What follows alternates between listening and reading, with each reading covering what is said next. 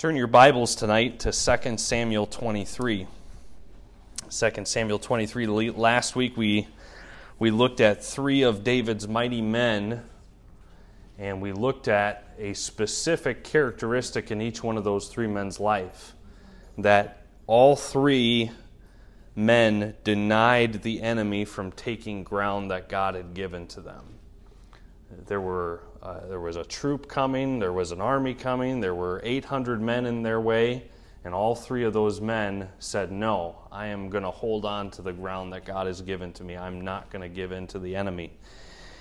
This week, what I want to do is continue through this list of David's mighty men and look at a specific story that God has placed here in His Word for us, not by accident. God's, out of all of the stories that could have been put here, God put, starting in verse 13, a story of these three men who went down to bring David a seemingly insignificant cup of water. And so let's begin tonight, as you found your place there in 2 Samuel 23, and starting in verse 13. And 3 of the 30 chief went down and came to David in the harvest time unto the cave of Adullam, and the troop of the Philistines pitched in the valley of Rephaim. And David was then in a hold, and the garrison of the Philistines was then in Bethlehem. And David longed and said, oh, that one would give me a drink of water of the well of Bethlehem, which is by the gate. And the 3 mighty men brake through the host of the Philistines, and drew water out of the well of Bethlehem that was by the gate, and took it and brought it to David. Nevertheless, he would not drink thereof, but poured it out unto the Lord. And he said, be it far from me, O Lord, that I should do this. Is not this the blood of the men that went in jeopardy of their lives? Therefore he would not drink it. These things did these 3 mighty men. And tonight I look at just this simple story that God has chosen out of all of the stories of these men's lives that God would have wanted us right here at this moment to know about. God has chosen this passage of Scripture for us tonight.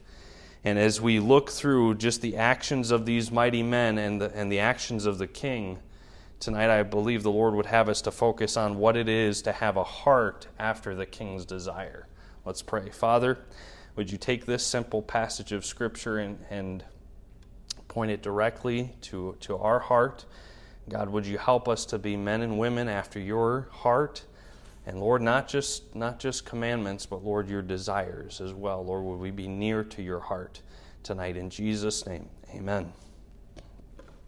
Why would the Lord, out of all of the things that these men have done, and I'm sure there were many stories that the Lord could have included, but he chose this one for our instruction. I believe these 3 men exemplify what it means to be men after the king's heart. And tonight, I'm going to take that and apply it to our lives as we are to be men and women after the King of Kings' heart. We are to be after God's heart. They listened for the king's words. Look at verse 15. They must have been standing by in this moment as David is longing. He's pouring out his desire before the Lord. It says, and David longed and said, oh, that one would give me drink of the water of the well of Bethlehem, which is by the gate. He's longing for something, a well that's back in his home country that now is a war zone. It's completely covered with Philistines. And these 3 men, they're standing by and they're listening to the king's words. They're listening for the king and his desires and his thoughts. And this shows us a few things here about the king's words that were key in these men's lives. The king's words were important to them. And I want to ask you tonight, is the king's word important to you? How would you show that? How would you know that? How would others know that by your life? Are you easily interrupted from listening to the king's word? When you read the Bible, is it something so important to you that nothing around you can distract you, think about a text. Beep, beep, beep, beep. And it comes up and you say, I've got to answer this text. Or a timer that goes off for a meal. Or anything else in our life so insignificant that can distract us from the King's Word, that we allow to distract us from the King's Word. The King's words were important to them. And not only that, but the King's words compelled them to action. They acted on it. They gave permission, as it were. While the king is not standing there giving them a command, they gave permission for the king's words to so influence their life that it compelled them to act on it. Proverbs chapter 7 and verses 1 through 3, Solomon is talking to his son. He says, "My son, keep my words and lay up my commandments with thee. Keep my commandments and live, and my law as the apple of thine eye. Bind them upon thy fingers, write them upon the table of thine heart." And he goes into the rest of that passage there in chapter 7 about the strange woman and keeping your heart holy towards the Lord. The king's words were important to them, even when it wasn't a command to them. The king's words here in verse 15 were not a command. They weren't even a request. It was a desire. It was his desire, and that was important enough to them that it compelled them to act. Not just compelled them to act, but think about what they did. They risked their lives because they knew that this was the king's desire, that he would have a cup of water. Look at verse 16. "And the three mighty men break through the host of the Philistines." That's a very small phrase to explain to us what really happened there. That was not an easy task. They break through the host of the Philistines and drew water out of the well of Bethlehem that was by the gate, and took it and brought it to David. And I don't know what they were doing, whether they were fighting their way there, grabbing the cup of water and having to not spill a drop as they're fighting their way back. I don't know what it looked like.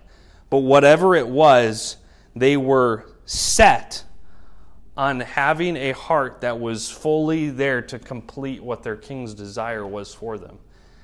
And I wonder if it is that way in our lives. See, today in churches, and I'm going to say good churches, good Baptist, good Bible-believing churches today, we aren't set on our king's desire. In fact, there are good Bible-believing churches today with people that sit and fill a pew that are more concerned about figuring out all the little details of how to get around the clear commands of Scripture, of how to get around the clear commands of God. They're not even close to focusing on God's desire, let alone His commands. Today, if we are going to be men and women of the Word, men and women after God's own heart, it's going to go beyond the commands of Scripture. It's going to be saying, "God, I want to listen for your desires. And when it's not convenient, I want to be so in tune with you that I don't even have to feel a prompting of you to talk to someone. I know it's your heart to give someone the gospel. I know it's your heart to go." Turn with me to Isaiah chapter 6, and we're going to end there tonight. I want to give you a biblical illustration of one and what it looks like to be a man after God's desire. Isaiah chapter 6, verses 1 through 8. Probably most of you are familiar with this scene as Isaiah is there seeing the glory of God, the throne room of God. And I'm going to read this familiar passage for us, verses 1 through 8. "In the year that King Uzziah died, I saw also the Lord sitting upon the throne, high and lifted up, and his train filled the temple. Above it stood the seraphims. Each one had 6 wings. With twain he covered his face, and with twain he covered his feet, and with twain he did fly. And one cried unto another and said, Holy, holy, holy is the Lord of hosts. The whole earth is full of his glory. And the posts of the door moved at the voice of him that cried, and the house was filled with smoke. Then said I, Woe is me, for I am undone, because I am a man of unclean lips, and I dwell in the midst of a people of unclean lips. For mine eyes have seen the King, the Lord of hosts. Then flew one of the seraphims unto me, having a live coal in his hand, which he had taken with the tongs from off the altar. And he laid it upon my mouth, and said, Lo, this hath touched thy lips, and thine iniquity is taken away, and thy sin purged. Also I heard the voice of the Lord saying, Whom shall I send, and who will go for us? Then said I, Here am I, send me. There are many different things that you could focus on as you meditate throughout that passage. I'm going to hone in on one tonight. We have a King of Kings who is high and lifted up. He is holy, and he is looking for men and women who have a heart after his desire. Not just his commands. He expects us to obey his commands. But that men and women would be after his desire. Isaiah heard the words. He counted them important. Who shall I send, and who will go for us? And immediately he says, when his sin was taken care of, when he had confessed, when he got right before the Lord about his being a man of unclean lips, he immediately, there was a difference in his life. He was concerned about the Lord's desires. He was concerned about the King's desires. So how can you be a man or woman after God's desires, after the King's desires? Number one, be listening for the King's words. Are you daily listening for the King's words? Or are you easily distracted from God's word, from time with God? Do you count the King's words preeminent in your life? That means nothing else holds water to God's word. Nothing else is going to come up to that level in your life. Do you count the King's words preeminent? Do they take control in your life? Do you allow the King's words to compel you to action? Jesus is a gentleman. He's not going to force you to obey his words or to even listen to his desires. Jesus will knock. It's our job to open our hearts and to allow him.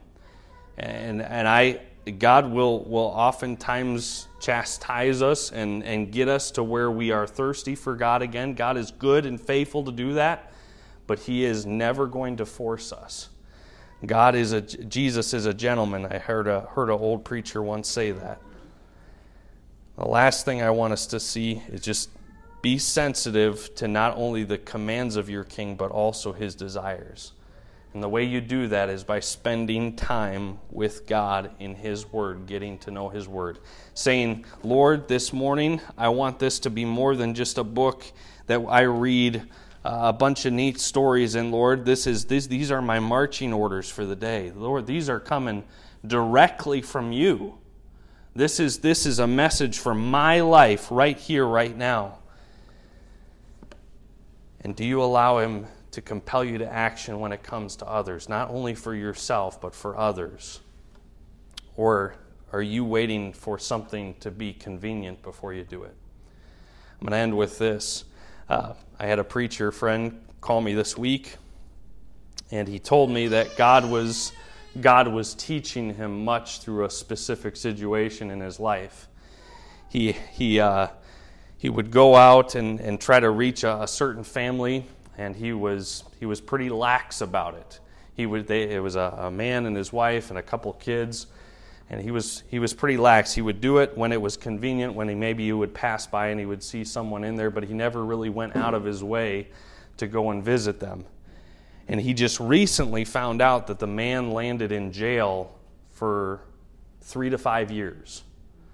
And so he told me, he said, I went over and I visited him, and God prompted me to apologize to him and tell him, It's probably, he said to the man across the glass, he said, I'm sorry, it was probably my fault of being lax and not being faithful to the Lord, that I didn't visit you more often, that I didn't do that. And it made an impact on the man, but the man said, no, Pastor, it was my decisions that put me here. And he was very repentant, and I believe he'll find the Lord soon.